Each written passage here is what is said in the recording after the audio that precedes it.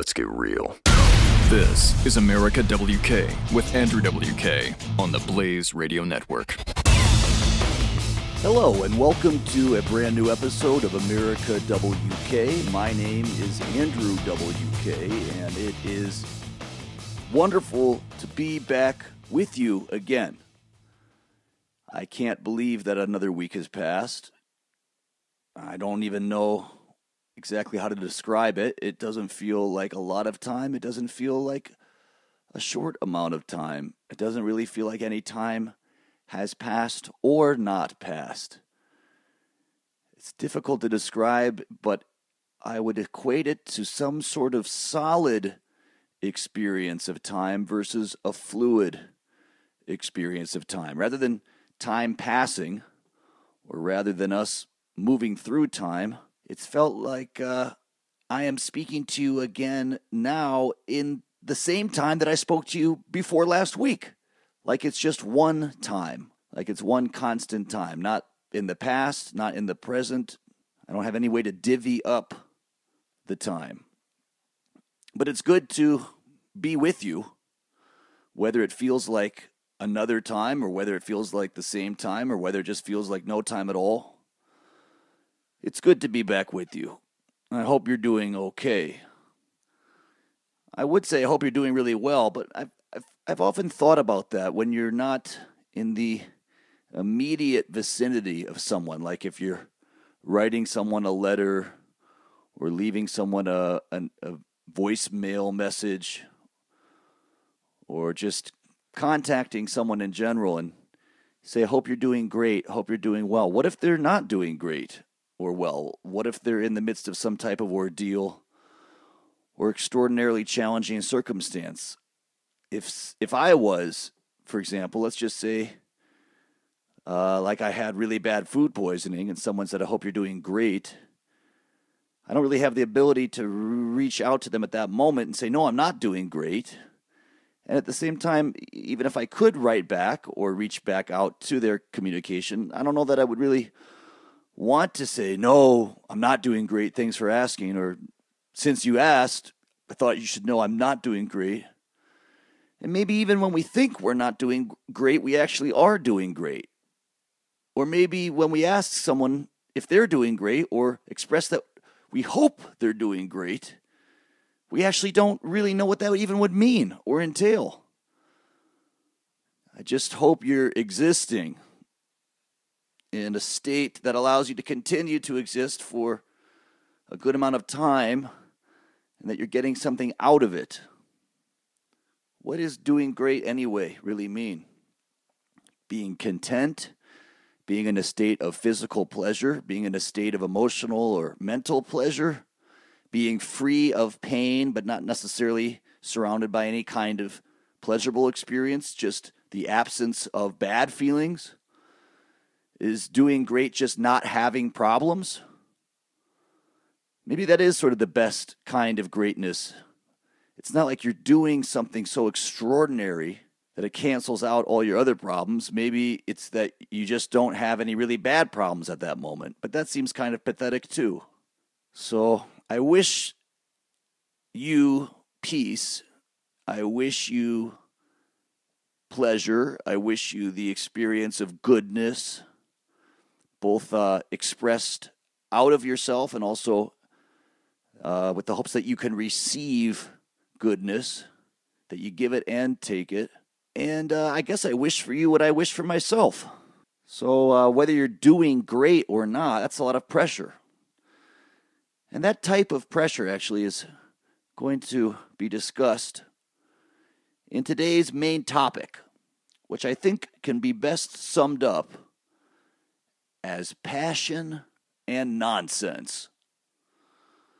Passion and nonsense. What do we think of when we hear those two words?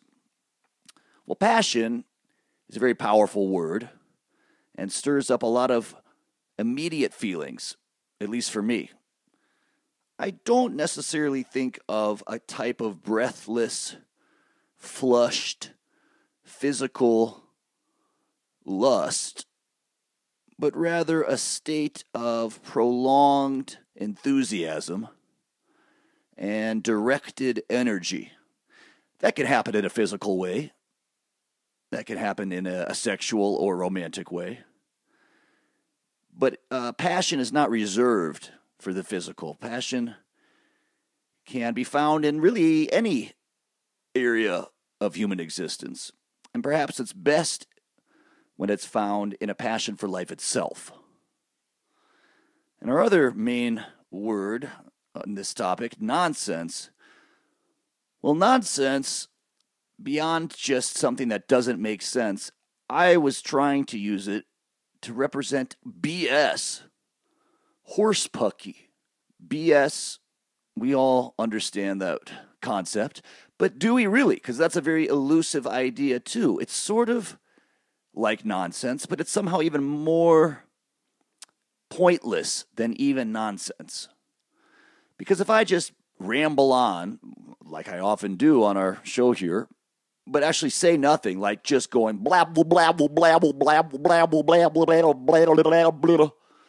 Now that is truly nonsense. That is nonsensical. Although there could be more truth in that blabbering than in most of any of what I say every week here. But BS, or horsepucky, seems to allude to something more than just blabble. It's kind of when something is presented as being legitimate, as being direct and true, and worthy of our attention, and worthy of our interest and energy, and yet is absolutely not. And maybe the difference is, with nonsense, I think most folks are aware that blah, blah, blah, blah, blah is nonsense, including the person that is going blah, blah, blah, blah, blah. But with bullcrap, it's not always clear if anyone is aware of just how nonsensical it actually may be, including the person putting it forward. And that is where we get into a very disturbing area of human experience. Now, as far as how does passion relate to nonsense or bullcrap, I don't really know. I'm going to attempt to relate them throughout today's episode. I'm also going to talk about some questions and some ideas that relate or revolve around these concepts, and we'll just see, as usual, see what happens, see where this topic takes us. Sometimes I start with a very clear idea of what I want to talk about, and sometimes I don't. But hopefully we get somewhere in the midst of our time together. And I hope that we get some kind of valuable insight. Maybe, as usual, it's nothing new. It's not something that we didn't already know. It's not even something that we hadn't already been thinking about ourselves, deeply perhaps. But that we're just here to confirm and reaffirm and reassure and support each other in these notions. That was something I was asked very recently, is why don't you talk more about current events? Well, there's many reasons for that. The first one being that I don't feel it's necessary. There's so many fantastic discussions already being had about current events. And second of all, I feel like the things that are not being discussed are perhaps even more important. Or maybe they're being discussed, but in a very quiet way. And maybe even this radio show is just another quiet discussion. Not necessarily yelling out, and not necessarily even being heard by that many people other than you. But even with that humble space that this show may fill, I hope it does give some kind of amplification to the quieter, less discussed ideas or feelings or thoughts and experiences that we are having, and that should not be ignored or cast aside in favor of current events or anything else. Every aspect of life is a current event, and they all deserve some level of discussion. And these inner feelings that we're having are perhaps the most important in terms of understanding all the other experiences that happen outside of us. This is America WK. Thank you again for being with me. I'll be right back. America WK with Andrew WK on the Blaze Radio Network.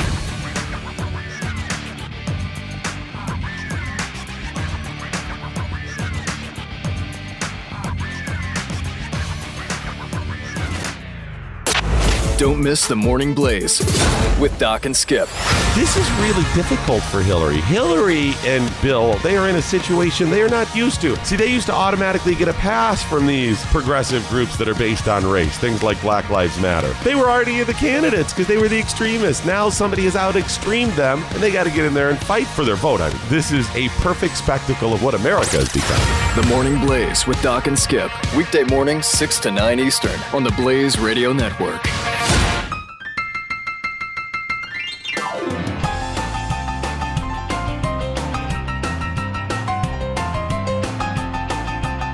Now, the king of partying himself, your friend and mine, Andrew WK. Welcome back to America WK. This is Andrew WK, and today's topic is passion and nonsense. And we'll do our best to dive into each of those and then try to tie them together in some way. Perhaps they don't even need to be tied together because they already kind of work as a pair of opposing feelings. If we think of passion as something very important to us, or even if it's not necessarily that important, that we have very strong feelings about it, and we could say that nonsense is almost as far from that as you can get. Something that might not feel important at all. It might not mean anything at all. It might not mean anything to us or even to itself. Now with passion, I was thinking about this because someone wrote in to my weekly advice column and asked me how to find their passion. And they were specifically describing, I don't actually really remember how old they said they were, but I think perhaps from what I could tell, from what I remember of the question, somewhere in their mid-20s, and that they had, at least compared to their friends and family, not yet discovered their passion, not yet found a main interest in life, not yet devoted themselves to some particular pursuit, which was supposed to then inform their very personality and give an entire structure and direction to the rest of their lives. Now, this idea of even having something in life that is so definitive seems a little bit overwhelming in itself. I mean, we could say for most people, in fact, for most living beings, survival is probably the number one passion. You know, not dying. Not dying is what we are in most ways devoted to, and put all of our initial resources towards that end. Wanting to live as comfortably, as free of pain, and for as long as possible. And that should be a passionate pursuit, as far as we're aware, biologically speaking. For those who don't feel that compelled to live, it's a very interesting scenario. It's hard to even imagine. It's hard to even imagine the body being able to respond to a mind that doesn't care that much about surviving. But we actually do see it happen. And we see the body's incredible, almost automatic, passionate response to surviving despite the lack of will to live, maybe in the mind or the spirit. The body has this incredible desire to not die, or at least not for a long time, or as long as it can. So in that way, we already do sort of have a passion. But we're talking more about this kind of occupational passion. And this is where this kind of pressure comes in, because there seems to be, right from a very young age, a lot of pressure that we put on each other, that society and culture puts on everyone, and that what we put on ourselves to have some kind of interest. And that can start as a hobby, things that we do for fun, things that we don't necessarily think of as work, or that we do in addition to work, things that we seem to think give meaning to our lives, that either distract us from otherwise stressful situations or give us some kind of relief from the hardships of life, or that give us so much joy and energy and inspiration and fulfillment that we're able to actually take that energy and apply it to the rest of our life. Sort of a kind of secret weapon, a part of our life that we reserve just for ourselves and just for the sake of itself. So someone could be very passionate about following sports, as well as playing them. That can become a hobby or an interest. Someone can be very passionate about cooking, not just to put food on the table every night in the form of a family meal or a meal for oneself, but in exploring the different types of preparations, the world of cuisine, and how different flavors and spices and techniques can elevate food to more than just sustenance. Someone who enjoys music and playing music for the sheer pleasure of it without any particular reason in terms of a career or performing for others, just likes to play the guitar. Fishing, gardening, drawing, painting, there are countless. And in fact, many hobbies or interests can then become passions or careers, and vice versa. Many things that other people would do for work can actually be a passionate pursuit that someone else follows sheerly for pleasure. It's hard to imagine some of those, but I bet you, actually I have friends who, to them, they love cleaning. They really love cleaning. They love organizing. And I don't think they do it in a compulsive way or an obsessive way, no more than any other hobby or interest might have elements of compulsion. They get a genuine joy out of ordering their surroundings, or even the surroundings of others. Even my mom gets a kick out of helping people clean up. And it's not a germophobic type of obsessiveness. It's not about scouring and steam cleaning and bleaching every surface. It's about decluttering and the kind of organizational, almost like Tetris, or some kind of puzzle game, a place for everything, a thing for every place, and the feeling of achievement and satisfaction and real happiness that can be found by organizing your life. Now, to someone else, that could just be called being a janitor or being a maid. But some people, like my mom, they do that for joy. And of course, there are folks out there that have turned their own passion for organizing or cleaning into a business, into an entire career. But yet that's still not really what I'm talking about when I'm talking about passion. It's not really a hobby or an interest. And what this person that wrote into me asking about was saying that they have yet to find something that they care about at all in this way. Or it appears to them that when they think, what is my passion?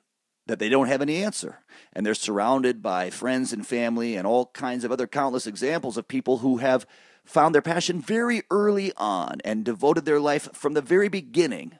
As soon as they could devote their life to something, they had that thing to devote it to. And there didn't seem to be much doubt in their mind as to what that thing was. How fortunate for all these people to be so clear and so definitive in where they were going in life. Maybe they didn't know how to get there, but they knew what they were going to do while they got wherever they were going. So what is a person to do that doesn't have that kind of clarity or thinks that they don't have it? What is that person supposed to do to find their passion? What are they supposed to do to respond to all that pressure? How do they get through life feeling as though there is nothing more to come, or there is no dream to be realized because they don't even know what the dream would be? If someone asked them, if you could do anything, what would you do? Money being no object, they might not have any answer. I just don't know. I just don't know. It's hard for some people to imagine that. But really, what does that have to do with passion? And if that is the situation, how can we find some way to move forward, find some sort of focus? This is America WK. Stay with me. I'll be right back. A party for being alive. This is America WK with Andrew WK on the Blaze Radio Network.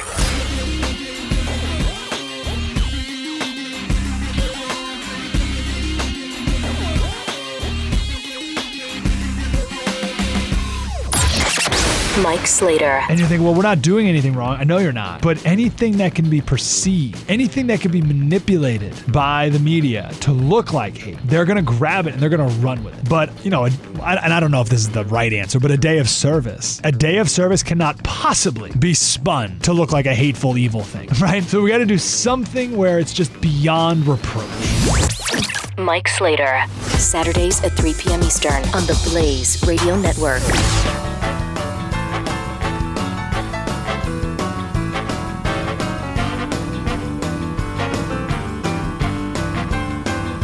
Radio show restoring your faith in humanity through the power of positive partying. This is America WK with Andrew WK. Welcome back to America WK. This is Andrew WK, and we're talking about passion. Specifically passion and nonsense.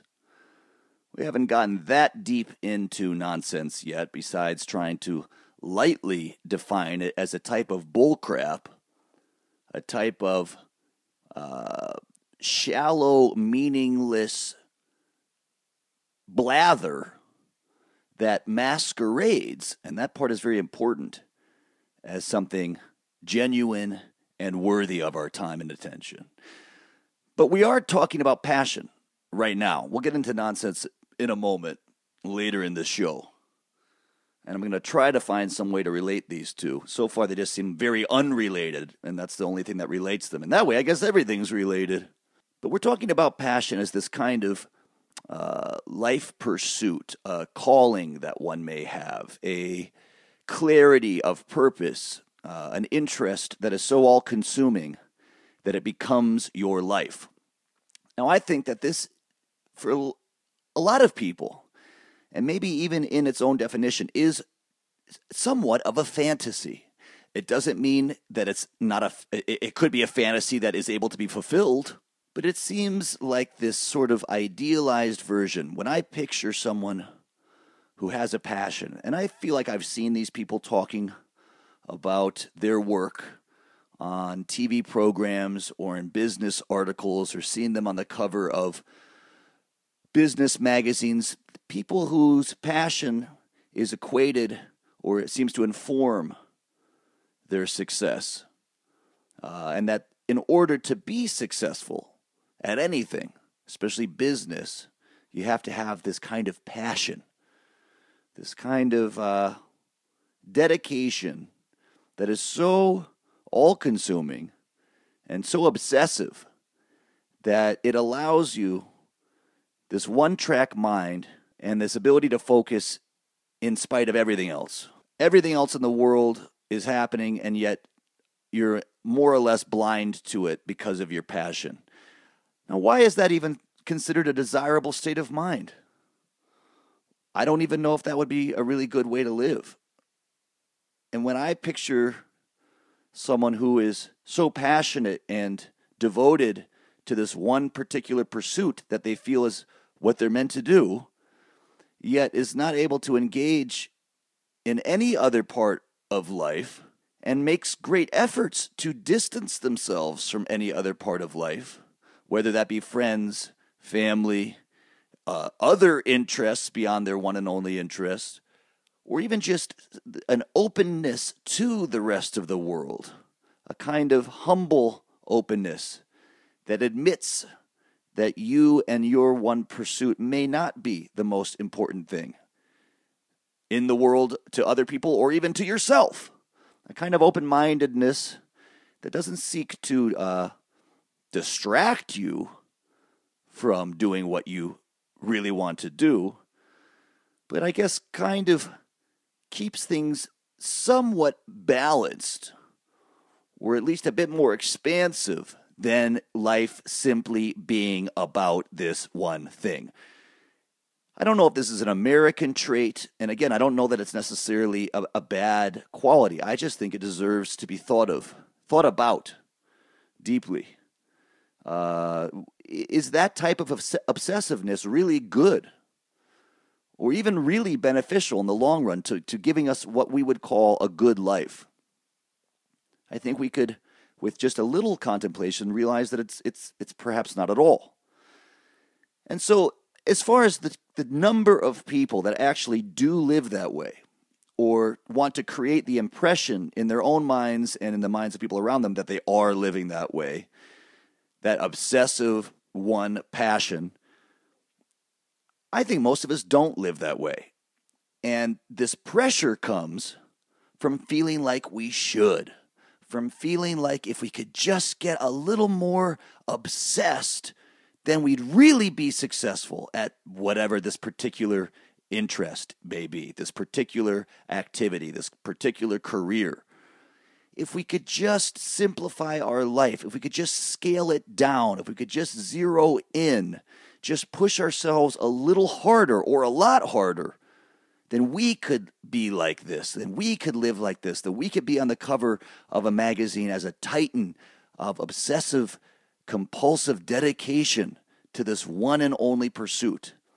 Again, going back to what we first discussed when we were talking about passion, if there was one thing that we should be that passionate about, that obsessive about, that completely devoted to, then it would be life itself. Not an aspect of life, not a particular part of life, but the entire phenomenon, the entire experience. That, I think, is what being a human being is. And instead of celebrating that and rewarding that, someone who is completely obsessed with being alive, we seem to really be hard on that and consider it a kind of wishy-washiness. You got to hunker down and pick one thing to be and be it. In fact, you can't even be yourself. You have to be someone who does something. It's not enough to just be you. You has to be made up of a career or a certain job or a certain passion. That just seems like nonsense. That to me seems like a great shame, a great tragedy.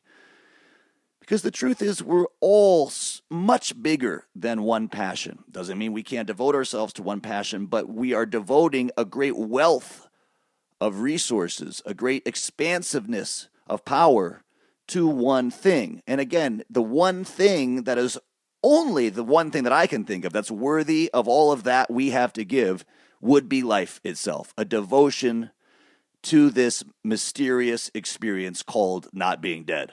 And so with that, the poor person who feels all this pressure to pick some kind of vocation, to pick a trade that they have to have this kind of obsessive connection to, that has nothing to do with life. That is icing on the cake. And in many ways, I think, in fact, in the most genuine situations, that type of passion is not something that you find or you choose or you decide.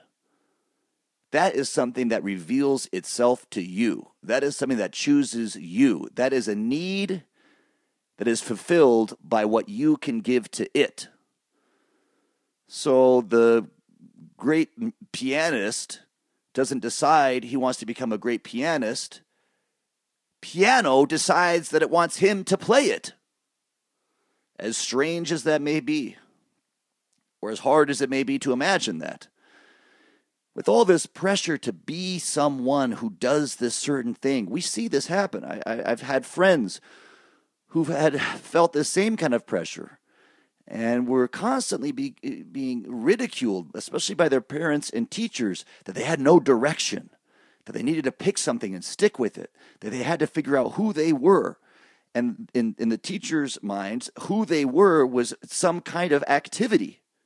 It wasn't a being. It wasn't an inner spirit, an intangible source of vitality. Who they were was doing math or applying to colleges or making something of themselves.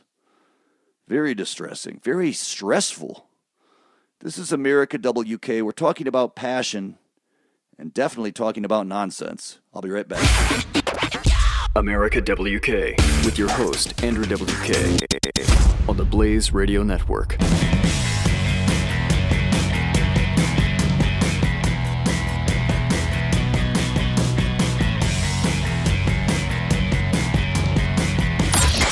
Pure Opelka with Mike Opelka. This week, we're breaking down the debate, but in a special way, through the last words spoken by each candidate. Hear their final statements and pick the winner based only on those words. That's this week on Pure Opelka. Pure Opelka. Saturdays, 8 to 9 a.m. Eastern on the Blaze Radio Network.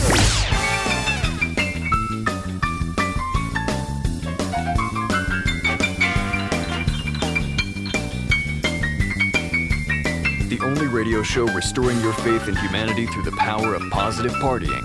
This is America WK with Andrew WK. Okay, welcome back to America WK.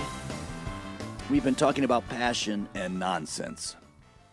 And passion specifically as this type of energetic obsession that inspires someone to devote themselves, all of themselves, to a particular pursuit. There may not even be a particular end that they're interested in. It could be just the pursuit itself. But I think this word passion has been completely distorted or misconstrued or lost, and has, in its distorted form, come to represent a kind of lifestyle or a set of interests, and often becomes equated with some kind of career. As in, someone asks you, well, what's your passion? Well, I like cooking, so I'm going to become a chef, and that's my passion, and that's my interest in life, and that's what I do. And there's nothing wrong with that at all. Of course, there are many people who are meant to be as involved with food as someone could possibly be. But the pressure that we feel we need to put on each other to find some kind of passion really can throw a wrench in the workings of a largely mysterious process. We cannot force a passion on anyone or on ourselves. We cannot force ourselves to find something. And so this person who wrote into me asking, how do I find my passion? I say, you don't find it. Let it find you. Spend your time living your life as best as you possibly can. And the skills and virtues that you develop through that process, through that passionate devotion to your own life, to just living well, will allow passion to find you. And it seems to me, from a lot of people that I've encountered or read about, that they didn't necessarily know exactly what they wanted to do from an early age. Sure, some of them did, but just as many had their path shown to them. There's so much pressure put on people to chart their own way, to take out their machete and carve a way through the wild jungle and chart their own course and take control of their destiny. These are all admirable qualities. These are all understandable. We like this idea of self-reliance and self-determination. But even in those cases, I would at least encourage the person who feels that they made it all on their own and did whatever they had to do to get where they wanted to go despite whatever was in the way. I would encourage them to back up a little bit or zoom out a little bit and consider that even in that extreme case where they felt they were in charge all along and they were charting the path and they were mapping out where they wanted to go and how they were going to get there, that in fact it may have been a lot more complicated than that. And it's very romantic to certain people of a certain mindset, of a certain sensibility, to think of themselves as self-made, to think of themselves as having done everything on their own without any outside influence, without any good fortune, without any coincidence or synchronicity, without any outside force at work. But perhaps that's not the case. And perhaps we should be very glad that things are not that removed from one another, that we are all much more mixed up and entangled in a web that we most of the time can't see. And we probably could see it if we looked for it a little bit more or allowed it to reveal itself to us instead of being so busy mapping and charting and plotting and scheming ourselves. I think a lot of times what people are meant to do, not what they want to do, not what they feel like they're supposed to do, but what they really should do, comes from a place that has very little to do with our instincts and inclinations. And if they are instincts and impulses, they are very deep within, much deeper than our mind, our intellect could grasp and grapple with. They come from the heart. That's why a lot of times what people want to do, they just think they can't do because it seems absurd. Their heart is telling them, you are meant to,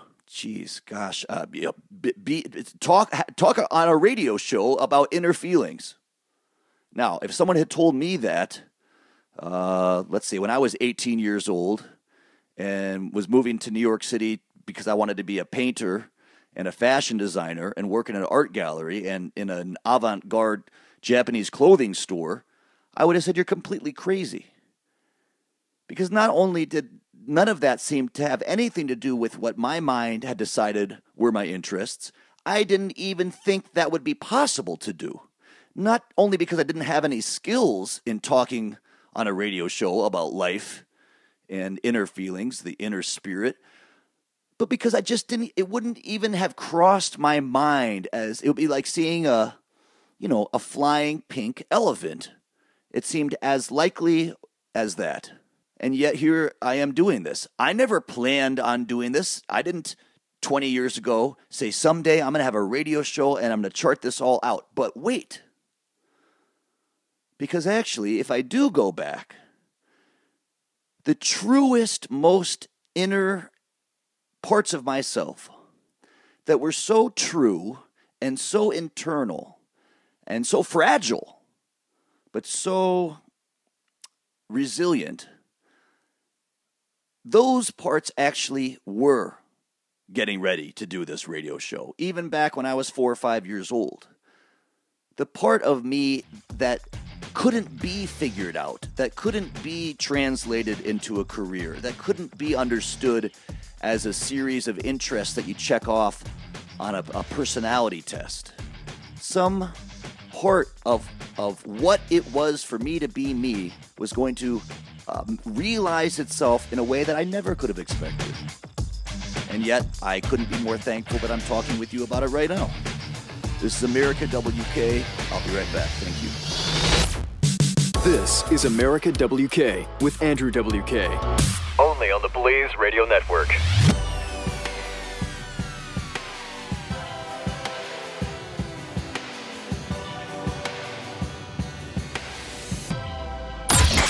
Chris Salcedo. We have been treated to steady diets of stories about how the light footprint lead from behind foreign policy is putting us at risk. For example, the revelation that our Marines can no longer deploy on Navy ships, that we have to hitch a ride on foreign ships because we don't have enough ships in the fleet to accommodate our Marines. Chris Salcedo, Saturdays noon to 3 p.m. Eastern on the Blaze Radio Network.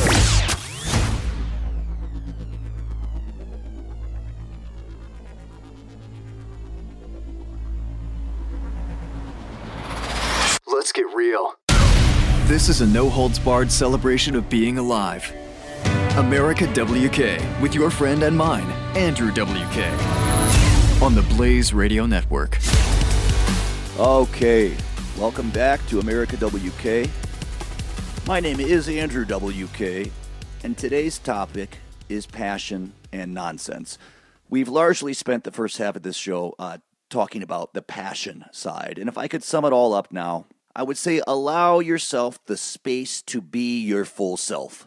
Do not feel the need to cram all of that massive being, that spirit of yourself, into one thing. Accept you, accept life, accept existing. It doesn't need to be crammed into a certain career. It doesn't need to be crammed into a certain interest or what we call a quote-unquote passion. The passion for life is the only passion that anyone should have. And how that then manifests is largely up to life itself, not even us, which is very distressing. We like to think we're in control of everything. We like to think that we decide what we do. But maybe we don't actually do our best when we do decide those things. And if we think a little bit about what happens to us when we do force ourselves to turn ourselves into something, force ourselves to commit to a path of our own choosing, force ourselves to decide who and what we are. I'm the kind of person who likes this, this, and that, so I do this with my life. I know who I am. Well, I can tell you that if you really do have that clarity, I am envious. I have no idea who I am. Not in any way that I could describe to you or even describe to myself. I'm something. That's something that is me. It doesn't seem like anyone else is, and no one else is you either. But I would feel ridiculous trying to sum that up into a career or into an interest. People have asked me, like, what are your interests? I don't have any interests except life. That to me is the only really interesting thing is life itself, which is great because that's everything. It includes everything. Everything is interesting in that way. So let's give ourselves that much space. Let's be that expansive. Let's allow ourselves to contain everything. And let's not give in to that pressure, that ridiculous, absurd, nonsensical pressure that tells us we have to decide what and who we are. It should be decided for us. Really, it should be decided once we've died and other people look back and try to make sense out of our lives. And I think even for most people, if they had some massive career and achieved a certain kind of success in a certain field, yeah, they'll probably be thought of as that way, as that's who they were. But of course, anyone who spent any time with that person will know that that's only just one fraction. Even the most successful businessman in the world, you'd hope that they're not that one-dimensional. And why would we want to be that one-dimensional? Why do we want a one-dimensional life? Is it easier? Maybe it's easier. Maybe it's less stressful. But I think all the effort in trying to cram so much into that 1 degrees of existence, that takes even more energy than just letting it all flow wherever it flows. Trying to ignore and eradicate and block out all those other parts of life while we try to focus just on this one thing that we are. I don't want to ever identify myself by what I do or anyone else by what they do. That's icing on the cake. Who they are is the best thing about them, and it has nothing to do with what they do. It may be connected in some way, but there's an inner spirit within them that is separate and above every action, every activity, every interest, every belief, every opinion. And the more that we define and identify ourselves and other people by those things that are not them, the further and further we slip away from humanity, from our true selves, from our best selves. It seems like this inner self that cannot be defined somehow is less because of that. And in fact, it's much more. It's everything. So what does this have to do with nonsense? Well, that's our other topic half. And I was saying, like, a midlife crisis is a great example of a revelation of nonsense. And I think midlife crisis can happen much earlier than what would be technically described as someone's middle life. You could have it happen in your 20s. Doesn't have to be in your 50s, 40s. It could happen when you're a teenager. In fact, I think it does happen many times as one version of yourself is unfolded into a larger version. And the crisis comes from not being able to accept that unfolding, that growth. It's like a growing pain. And it's coupled with maybe fear and terror at seeing oneself evolve. Because sometimes it's evolving in a way that you didn't expect or maybe don't even like. Maybe because we put so much into who we thought we were already that when it's revealed to us that that has nothing to do with who we really are, we're freaked out about it. What about all that wasted time, all that wasted energy, all those efforts, all that life that I lived thinking that it was all about this thing that it has nothing to do with? Now what? I don't want to just throw that all away. Well, of course, it's never all thrown away. Nothing is ever wasted. No experience is a wasted experience, really. I mean, it's all adding up into learning and growing. But that's painful. And I think when we realize something that we've been engaged in turns out to be nonsense, turns out to be bullcrap, that may be most distressing of all, that maybe even who we thought we were was bullcrap, that is terrifying. Talk about crisis. We feel like we have to rebuild our entire idea, not just of life, but of who we are in the midst of life. I think this happens, the first time I remember feeling like this, definitely happened as a teenager. It's hard to say exactly what year. I'd say probably 13, 14.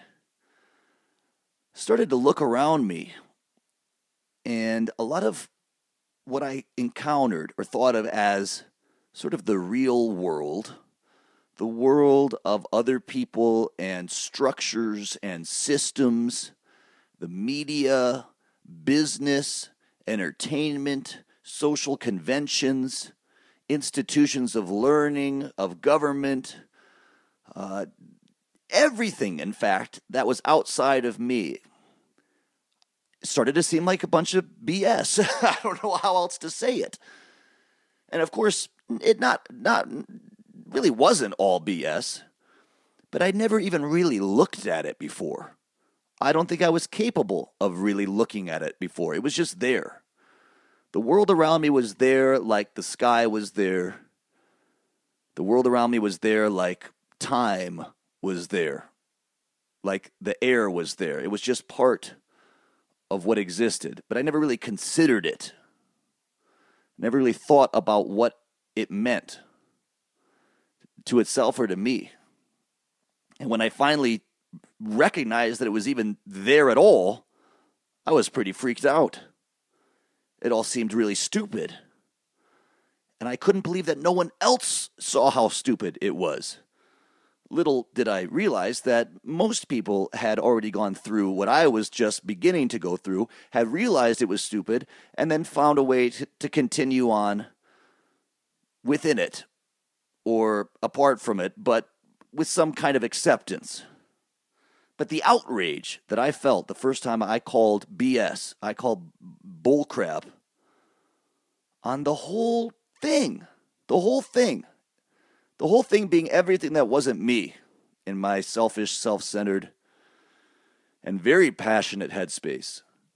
And I was just completely flabbergasted that things were what they were, that they even had this advertisements. I remember just being completely shocked that anyone would watch an advertisement on TV for a product and actually think anything about it. It wasn't even worth getting angry about in a way. I couldn't believe that the companies or advertisers even made the advertisement. It was so over the top. And I had never thought about that before. And I was completely dumbfounded. The whole thing seemed like nonsense. And I didn't know what to do about it, except get very, very angry, very frustrated. This is America WK. You're listening to America WK with Andrew WK on the Blaze Radio Network.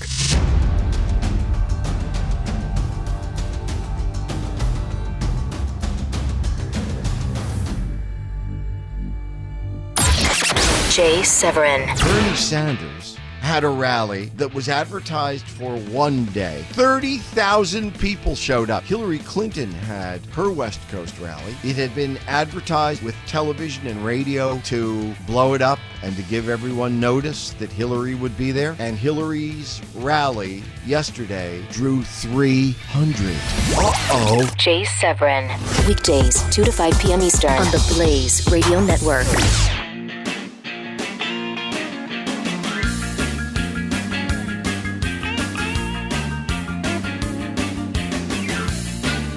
This is America WK with Andrew WK, only on the Blaze Radio Network. Welcome back to America WK.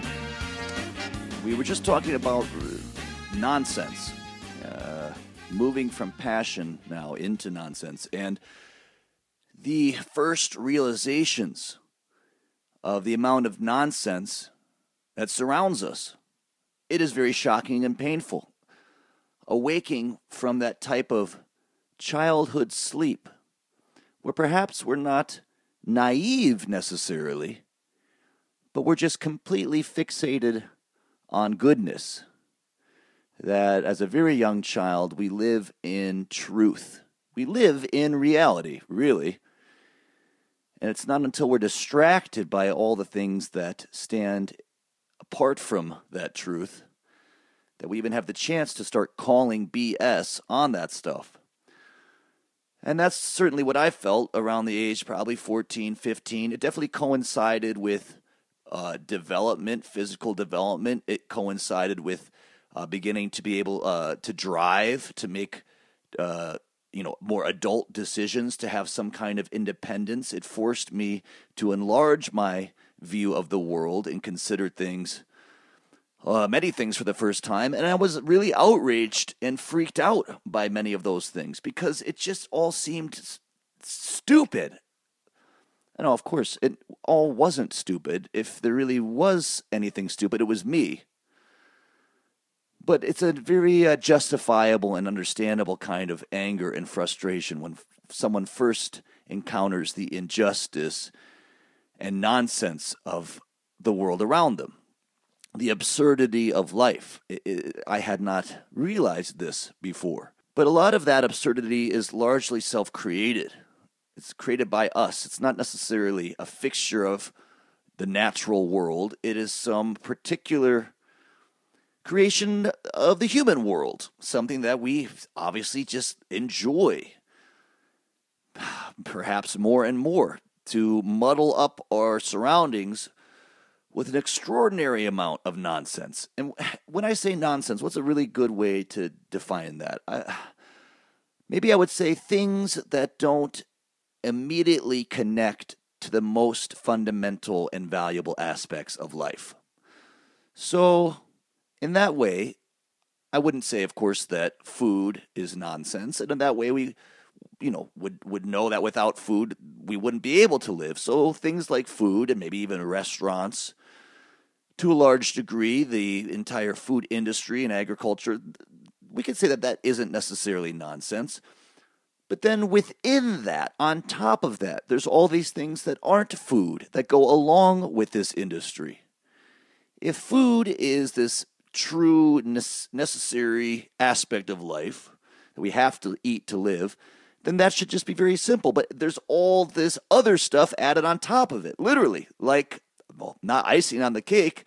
In this case, a bunch of chemicals or advertising, aesthetics of different sorts, looking to create certain impressions in our mind about food, about ourselves, about other people, about life. All this noise added on to something that is so simple and elegant, which is just food. Now, at this point, I don't even really dislike a lot of this nonsense. Part of me, like I think a lot of other people, is very entertained and sort of charmed, sort of delighted by some of this nonsense. And maybe the best comparison to that would be some kind of amusement park, some sort of carnival, like a circus type environment where we're happy to be delighted and charmed and sort of swept up in this delirious excitement that we know isn't crucial. We know that you can make frosting without food coloring. We know that we could eat food without even eating frosting or any dessert. We know that sprinkles on top of food of any kind that aren't necessarily important to life and maybe even harmful in a way, but we like the sprinkles on top, the icing on the cake. So we're very forgiving of a lot of this. And again, we created it, we made it. This type of nonsense does not emerge out of the natural world apart from humans.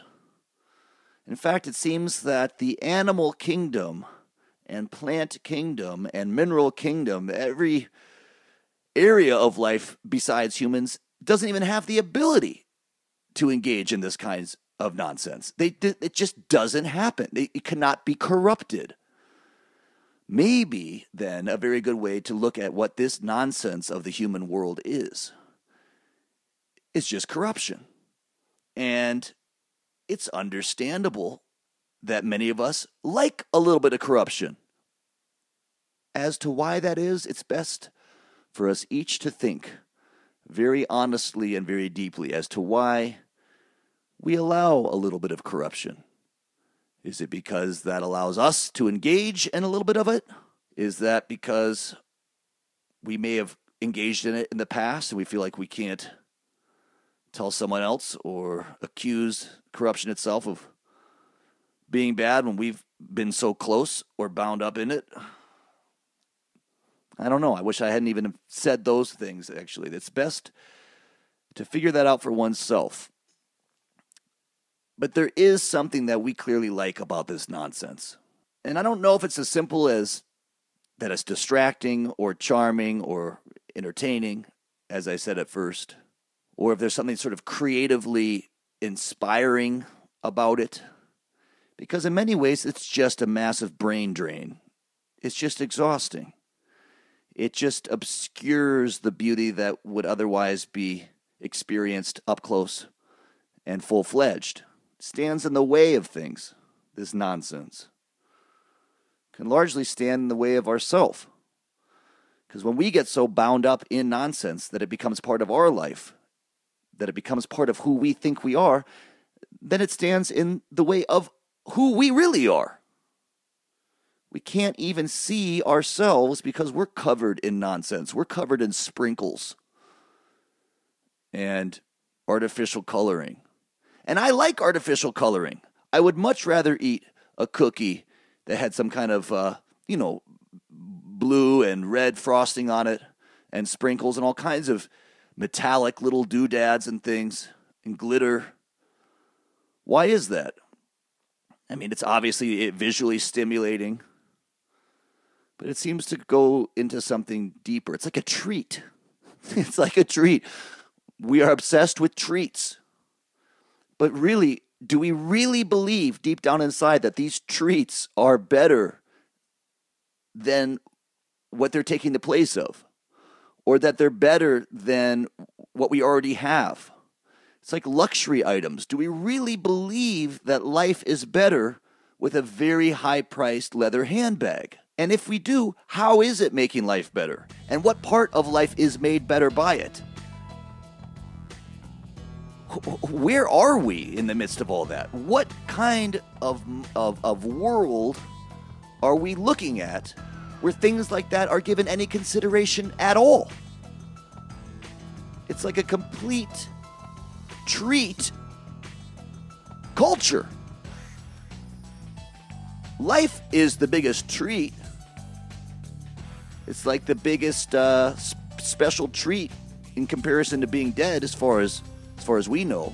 Or maybe not even being dead, but just not existing. Because maybe death is a form of existence.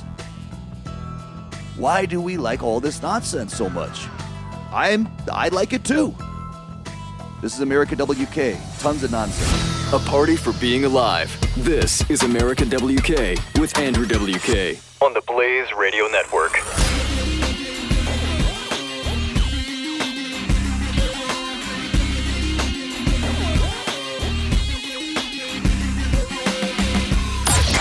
Buck Sexton. They're not going to say, look, I'm going to say anchor baby because it's a very useful term because it explains. Anchor baby, by the way, chain migration, the chain tied to the anchor. Once the baby is here, the rest of the family gets to come here too. It is not just one. It is not just dreamers. It is everybody. And you are paying for it.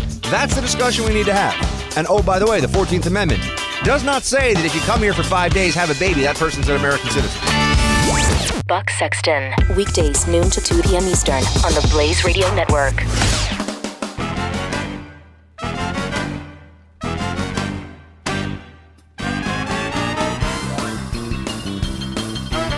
The undisputed king of partying invites you to a no-holds-barred celebration of being alive.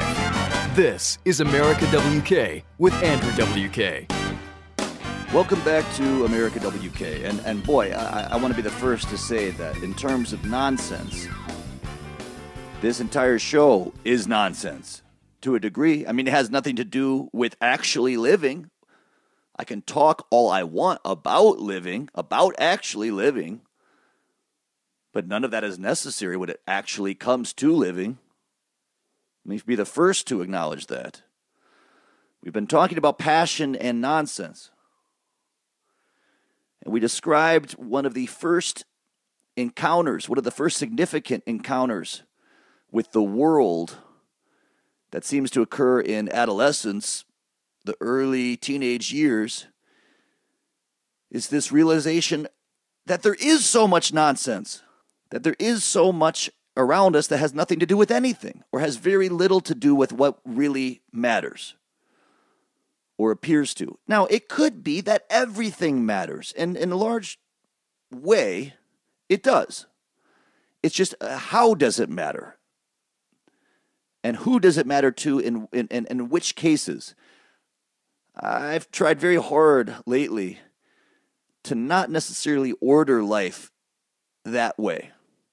Or at least to say that if there are things that are less important or less valid, that even their invalidity is a type of validity or has a type of value. I guess that's just sort of the idea that it's not glass half full or glass half empty.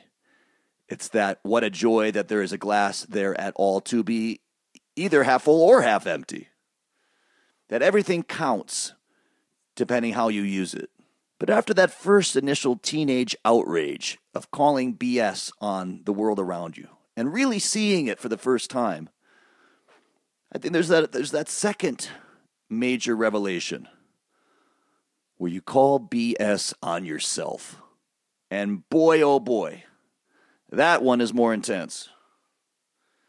Because it's certainly more satisfying and more exciting and definitely a lot more self-empowering to call BS on everyone and everything else around you than to suddenly realize that maybe calling BS on yourself is in great need. That is perhaps what we would call a midlife crisis, where through all that pressure in those early years that start before, but certainly solidify themselves in the teenage years, those pressures to become someone, to figure out who you are, that you're supposed to know that by the time you're out of your teenage years. Well, you better choose who you're going to be carefully, because come age 40 or 50 years old, you might turn out you chose to be the wrong person. And that's when you call BS on yourself. That's when you realize that your entire way of life has been a bunch of nonsense.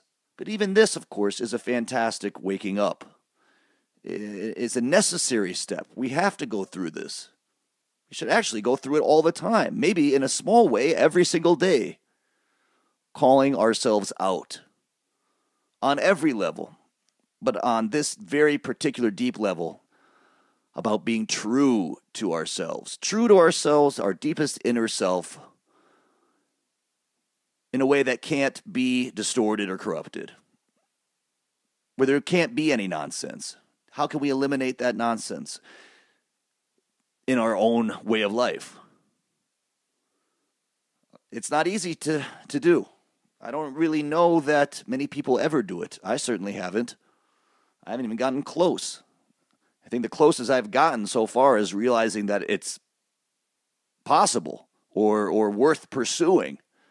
I mean, this is definitely idealism of the highest order, to be yourself. What does that even mean? In a way, you can't put effort into doing it. I think what it is putting effort into not doing anything that isn't it. As we've discussed before on this show, it's easier to not do bad things than to try to figure out how to do good things. Seems like once you stop doing bad stuff, the good things naturally rise to the surface. So maybe if we just eliminate the nonsense in our own being, our own personality, the way we think of who we are, if we just stop thinking about that in general, maybe who we really are rises to the top. How many times have we ourselves or heard someone else describe themselves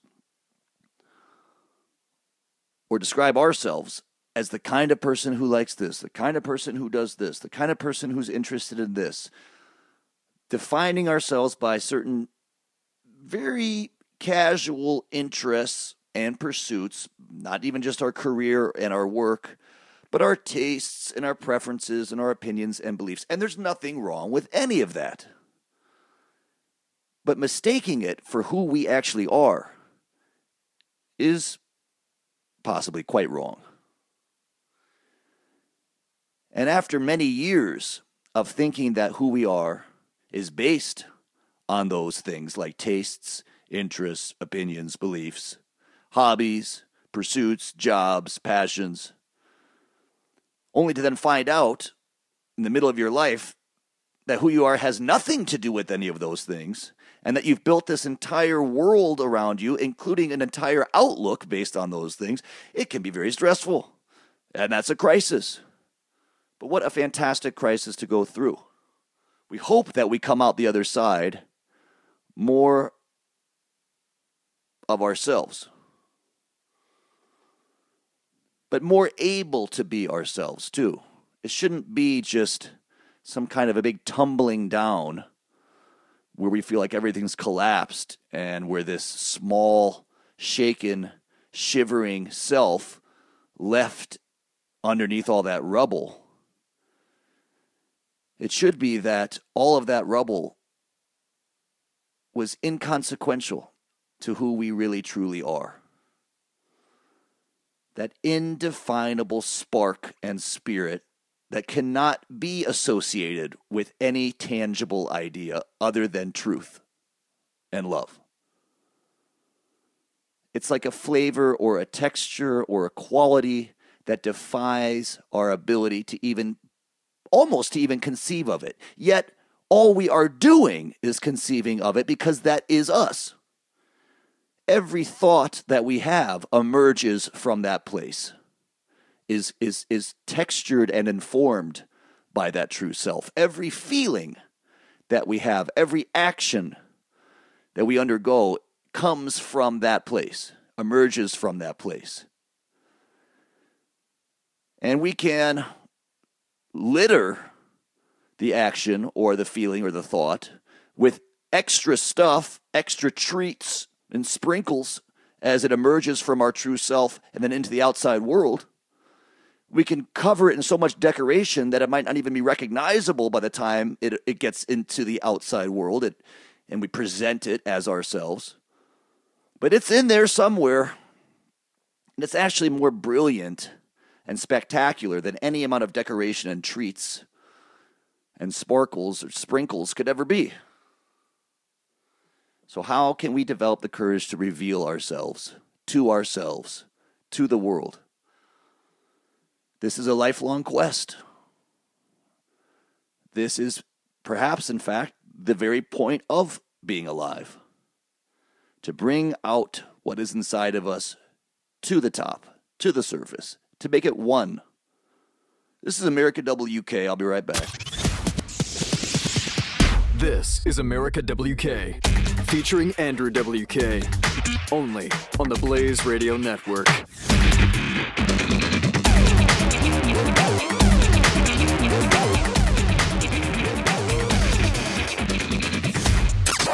Don't miss Pat and Stu.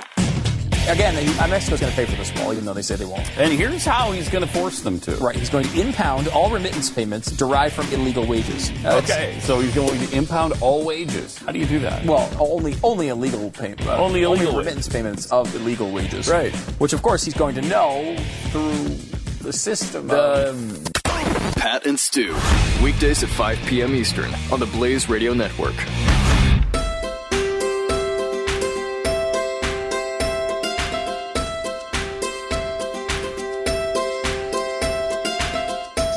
You're listening to America WK with Andrew WK. Welcome back to America WK. Today's topic has been passion and nonsense. I hope that the entire discussion hasn't just descended into nonsense. I hope that there's been some clarity and that even my passion for this topic hasn't obscured what I'm trying to get at here. What I'm trying to say is that who each of us really is more beautiful and more spectacular and more special than anything we could ever try to do in addition to that.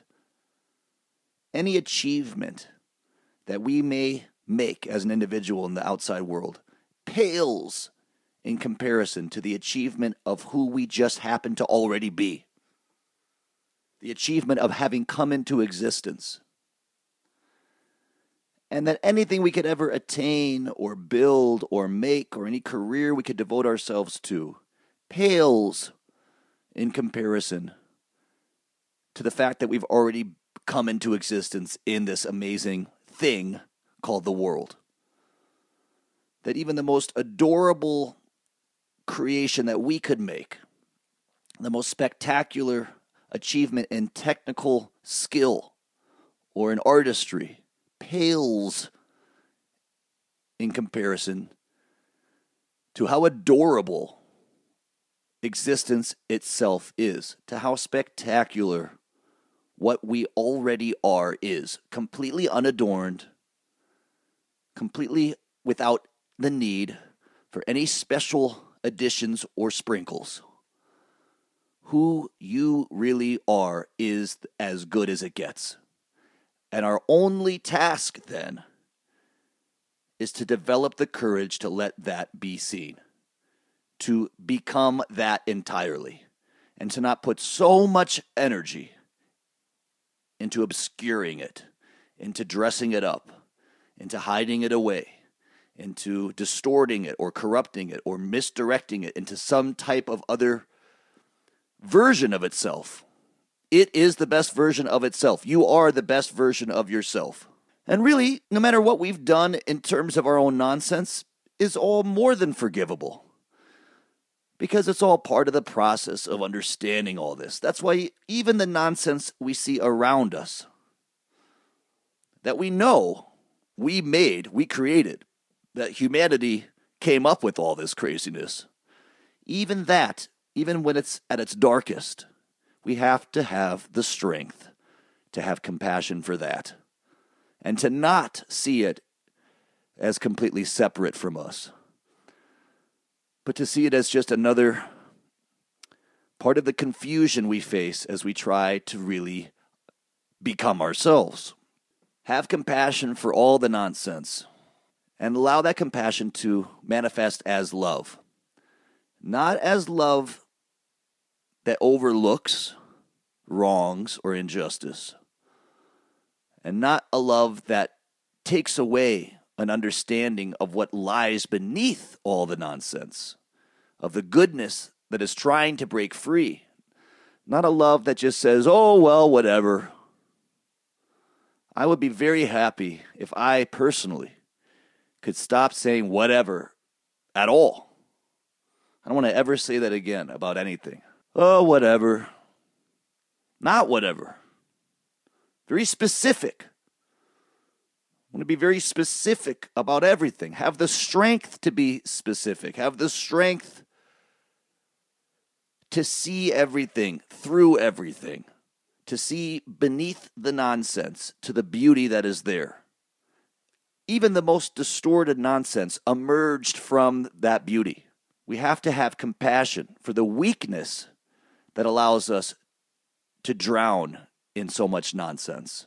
It's hard. That is one of the hardest things of all. That is as hard as developing the courage to be ourselves, is to develop the compassion for those that don't yet have the strength to be themselves, for those things in life that don't have the strength to be themselves. All that distracts us from what's really going on, we have to have compassion for. First it's anger. Well, first it's probably just complete ignorance. Then it's anger and outrage. Then perhaps it's exhaustion and frustration and disillusionment. And then there's a kind of compassion. And that compassion is where we can actually make constructive progress, overcoming our shortcomings, rising above the chaos, and revealing the order that's already there. Not having to make order out of chaos, but realizing the beautiful order that's already there. The chaos is what we have added on top of it all. I realize I've gotten rather abstract at this point.